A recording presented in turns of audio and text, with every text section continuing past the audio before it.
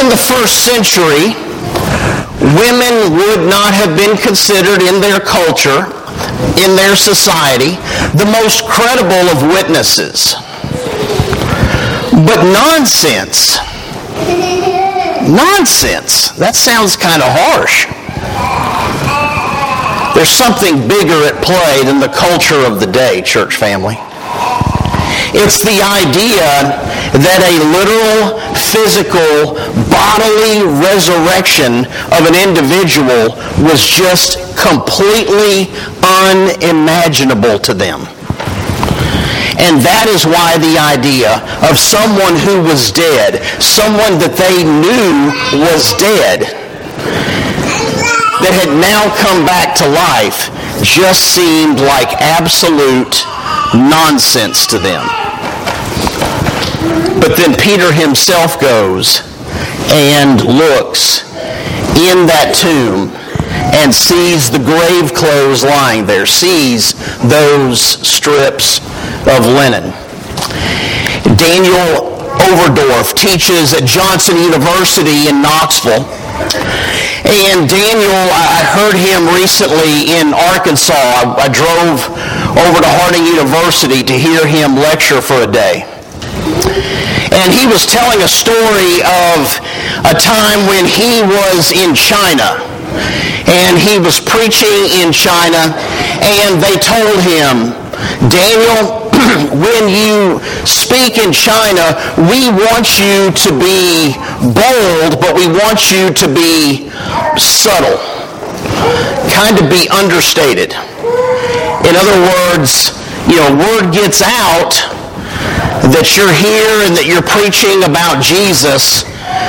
This is a communist nation. Religion is forbidden. And so Daniel Overdorf looked at him and said, bold but subtle. He said, yeah, I don't know what that means. He said, I'm just going to tell them about Jesus. And so there he stood before those Chinese folks who were so excited to hear the story of Jesus because it was new to them. And as he would tell the story and as the story would unfold, he would talk about the miracles and he would teach some of the parables that Jesus taught. Taught them what Jesus taught about prayer.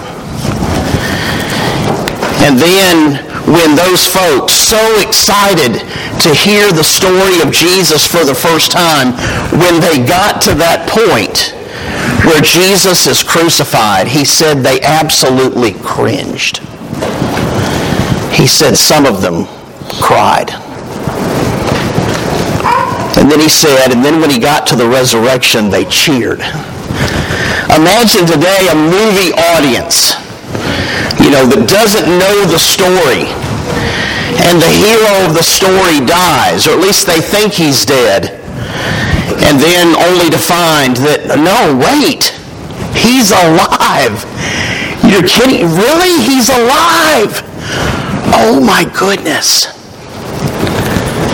And see, church, I think we take it for granted. I think we 100% absolutely take this day, we take Easter Sunday, Resurrection Sunday, completely for granted. Because we know the story and we've heard it so many times. And in our minds, in our emotions, the story over time has become diluted. And that's sad, isn't it? And so my prayer this morning is that we can go back to that moment when Peter looked in that tomb and saw those grave clothes lying there in that new, empty, fresh tomb where no other body had been laid. And that we can look at this story with fresh eyes. Will you pray with me about that? Our Father God, as we come before you, help us, Lord. Help us to see something in the resurrection story. Lord, with There may be somebody here who has never truly heard it before. But I suspect that most have. That almost all have. And so, Father, please allow your Spirit to work in us today in a way that allows us to hear this story fresh and new. That rekindles something in our hearts. That our hearts will burn just a little bit this morning. That our hearts will be pierced by your divine word. Father, as always, I pray that this message is yours and yours alone. We pray it in the name of Jesus. Amen. We turn to Luke 24 and pick up with verse 13. Now that same day, two of them were going to a village called Emmaus, about 7 miles from Jerusalem. They were talking with each other about everything that had happened. As they talked and discussed these things with each other, Jesus himself came up and walked along with them. But they were kept from recognizing him.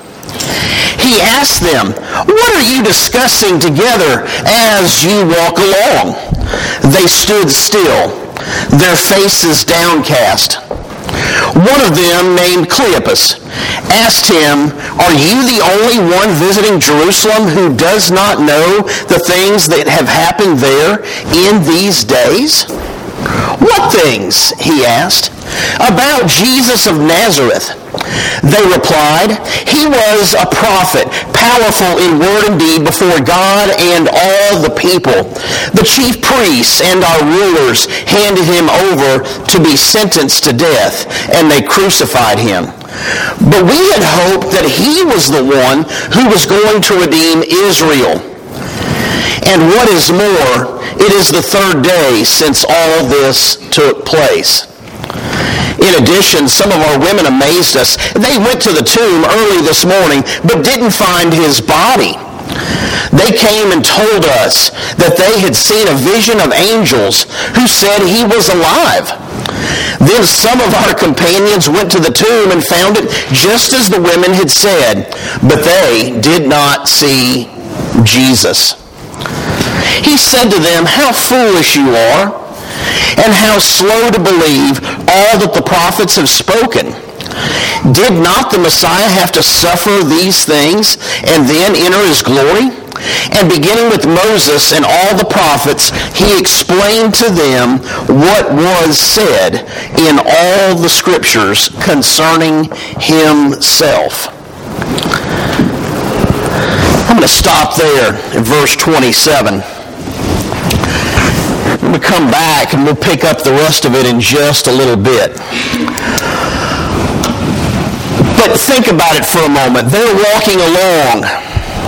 It's a distance of about 7 miles where they're going. Some of your translations may say something like 60 stadia. And so they're walking along, and this is a pretty good hike, 7 miles. If you go north 7 miles, that'll put you in Hickman County. If you go west 7 miles, that's going to put you in Perry County.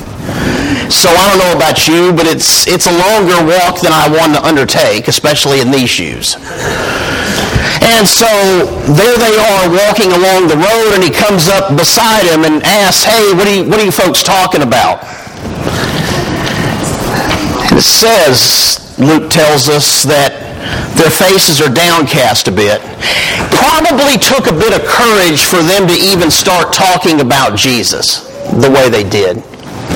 Because after all, this is just a couple of days after Jesus had been crucified. A capital punishment, even though he was innocent. But to see someone executed outside the city gate, and there were no doubt people that the Jewish leadership had put in the city and around the city.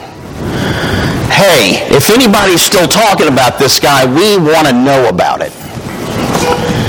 And so there is likely some spies, you might call them, out there. So it takes a bit of courage. But then Cleopas, we don't know who the other person was. Some speculate that it was Cleopas's wife, Mary. We have no way of knowing that for sure, but regardless of who it was, they start saying, hey, where have you been?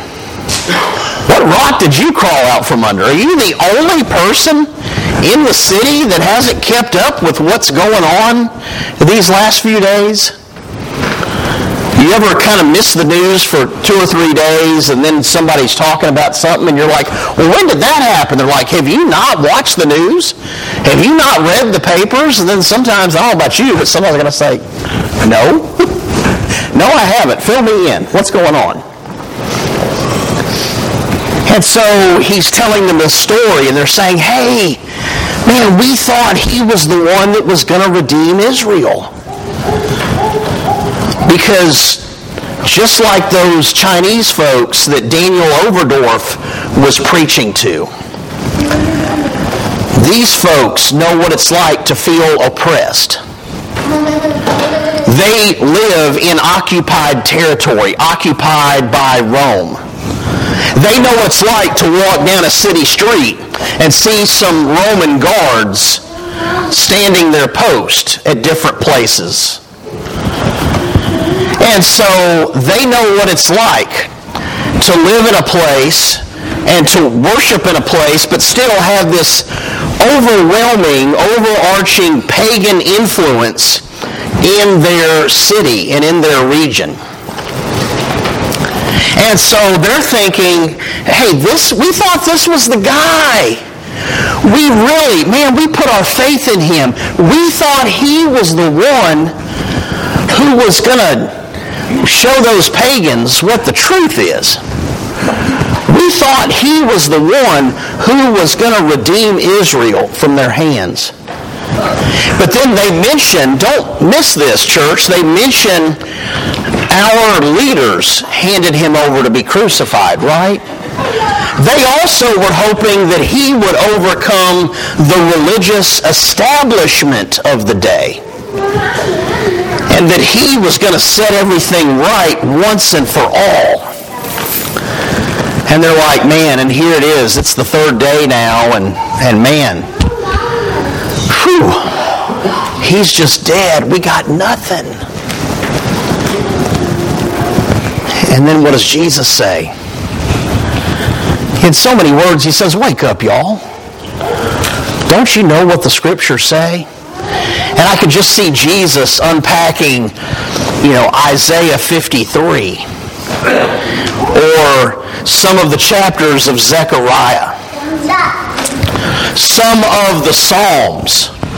All of these books of the Hebrew Bible, the Old Testament scriptures that point toward Jesus, that point toward crucifixion and death, that point toward resurrection. And so you can imagine that this is some sermon right here. Now that part about how they were kept from recognizing him, we don't know what to make of that. And I don't feel bad because I looked through about 5, 6, 7 books and they all said, yeah, we don't know what to make of that. It's one of those supernatural things that's just beyond us. We won't know.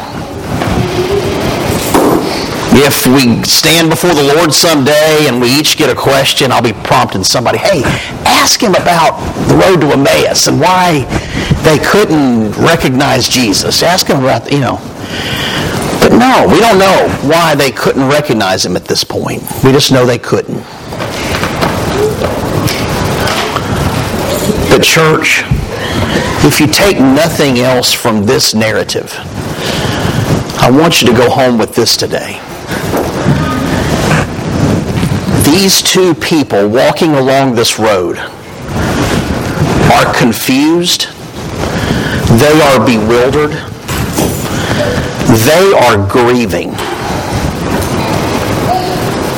They're not sure what the next move is. And so when you find yourself grieving, when you find yourself in one of those moments where there's something going on and you don't know where to turn, when you are overwhelmed, overcome, bewildered, imagine for a moment Jesus walking with you. Imagine Jesus walking there right beside you, caring about you, being willing to guide you. And so we resume with verse 28. As they approached the village to which they were going, Jesus continued on as if he were going farther. But they urged him strongly, "Stay with us, for it is nearly evening. The day is almost over." So he went in to stay with them. When he was at the table with them, he took bread, gave thanks, broke it, and began to give it to them. Then their eyes were opened and they recognized him, and he disappeared from their sight. They asked each other, "Were not our hearts burning within us while he talked with us on the road and opened the scriptures to us?" They got up and returned at once to Jerusalem.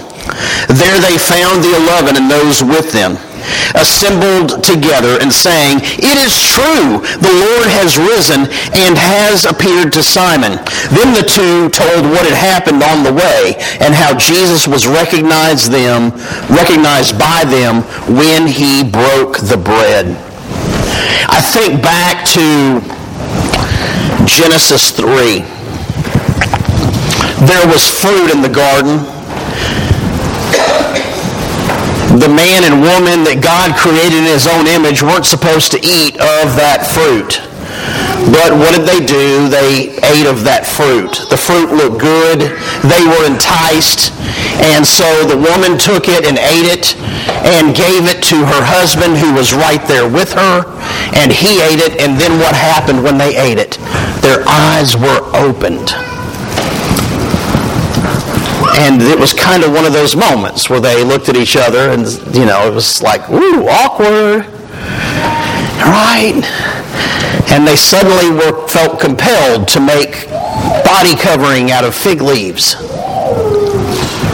And now we fast forward all these years later, all these centuries later, and there's Jesus at the table doing something, breaking that bread, and then their eyes are opened. Jesus, who righted the wrong on the cross that took place in the garden all those many years earlier. Jesus, who rights all the wrongs of humanity, if only we believe in him, right, church? That there is coming a day when all the wrongs of humanity will be made right. It's been said that the miracles that Jesus performs, that is exactly what he is doing. He is righting all wrongs, or giving us a glimpse at least of how one day when he returns, all wrongs will be made right. All the injustices of the world will cease to exist. Someone told a story recently about going to Disney World with their family. And if you've ever been to Disney World in Orlando, Florida, you walk in the gates of the Magic Kingdom, and what is there but Cinderella's castle? And you got the statue pictured here in the foreground of Walt Disney holding the hand of that animated character that put Disney Studios on the map, Mickey Mouse. And so in the background, though, it's just unmistakable. It's an iconic structure. Part of the Disney logo, you can't watch a Disney film without seeing that castle, hearing the da-da-da-da-da-da-da, and then little Tinkerbell, and then poof, there's the little wand, and then boom, it's fireworks. And if you've seen one Disney movie, you've seen, exactly what I'm talking about. And if you've been in the Magic Kingdom at night, then they have a fireworks display. And so at night, it's not just any fireworks display, though. To hear it told that they now use, because Disney employs some of the greatest creative minds around, and they use not only the castle itself, but the trees and other buildings surrounding that landscape. And they make everything like one big movie screen, and they're showing clips of Disney movies on this screen. And the guy said, and then I looked around, and he said, and how was everybody watching that magnificent thing that was unfolding? Your eyes could hardly take it in. It's over here, and it's over here, and oh my goodness, look at that, and man, that fireworks. But then how are people viewing it, church? Like this. On a 5.8-inch screen, they're viewing something huge. And if you can pick it up in the foreground, oh yeah, there they are. You see their screens lit up, don't you? There they are. Man, this is bigger than life. This is amazing. Oh my goodness. And I'm going to stand here in front of it all and watch it on my 5.8-inch screen. Oh man, that is something else. You get the point? They were there. They saw it, but they didn't experience it. And it's so easy for us to leave here today on a day where maybe some of us dressed up a little more than usual for a typical Sunday morning. On a day that there's Easter egg hunts and good food and family and friends and lots of stuff going on. And yet, we just worship the God who loved us enough that he gave us a Savior who conquered death. Not just himself, but for all of humanity, if we would merely believe. If we would merely confess his name and be obedient in baptism. And yet, sometimes then we don't fully experience Jesus. John Mark Hicks, who teaches at Lipscomb, some of you heard me read from his book, Anchors for the Soul, several weeks ago. But he says here, the goal is our happiness as God defines it. This yields an important principle. We are often self-absorbed with our own happiness. Everything we do has the goal of happiness. If we are unhappy in our marriage, we get a divorce. If we're unhappy in our work, we change jobs. We expend a great amount of energy in recreation.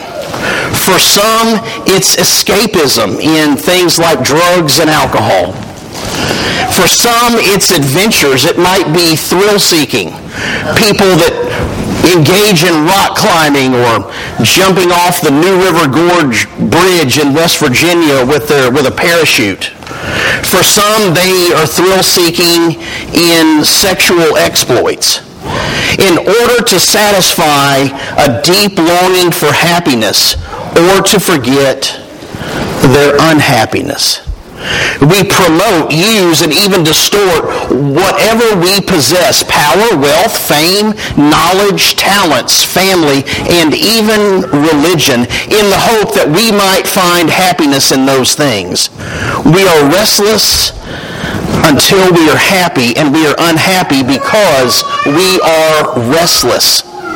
God's goal for us is happiness, but it is not the kind of happiness which we self-absorbed, broken humans seek.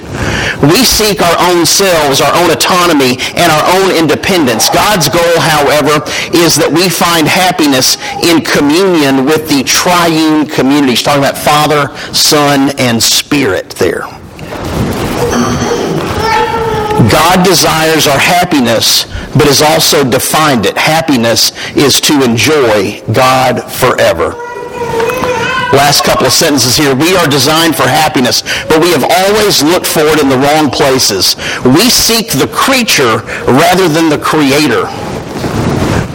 We seek sensual pleasure rather than communion with God. We choose the tangible over the intangible, the seen over the unseen, the temporal over the eternal. We choose ourselves, others, or things over God. We have been looking for love in all the wrong places. And church family, I believe there's a lot of truth in those words. I believe that we worship God, that we pray in the name of Jesus, but we miss out on the experience because we don't have the kind of deep relationship with God through Jesus Christ that He seeks to have with us. And that we look for fulfillment in what the world has to offer. A broken, fallen, sinful world, rather than what God has to offer. I close with the words of Jesus this morning.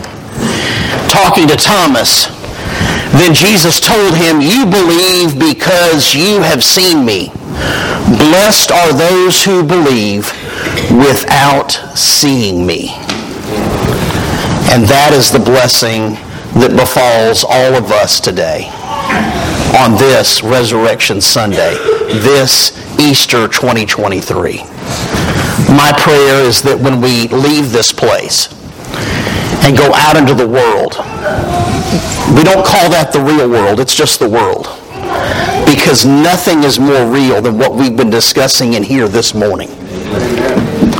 And so we go out into the world and we take this with us, this blessing, that we have believed in what we cannot see. And that, church, is the very definition of faith.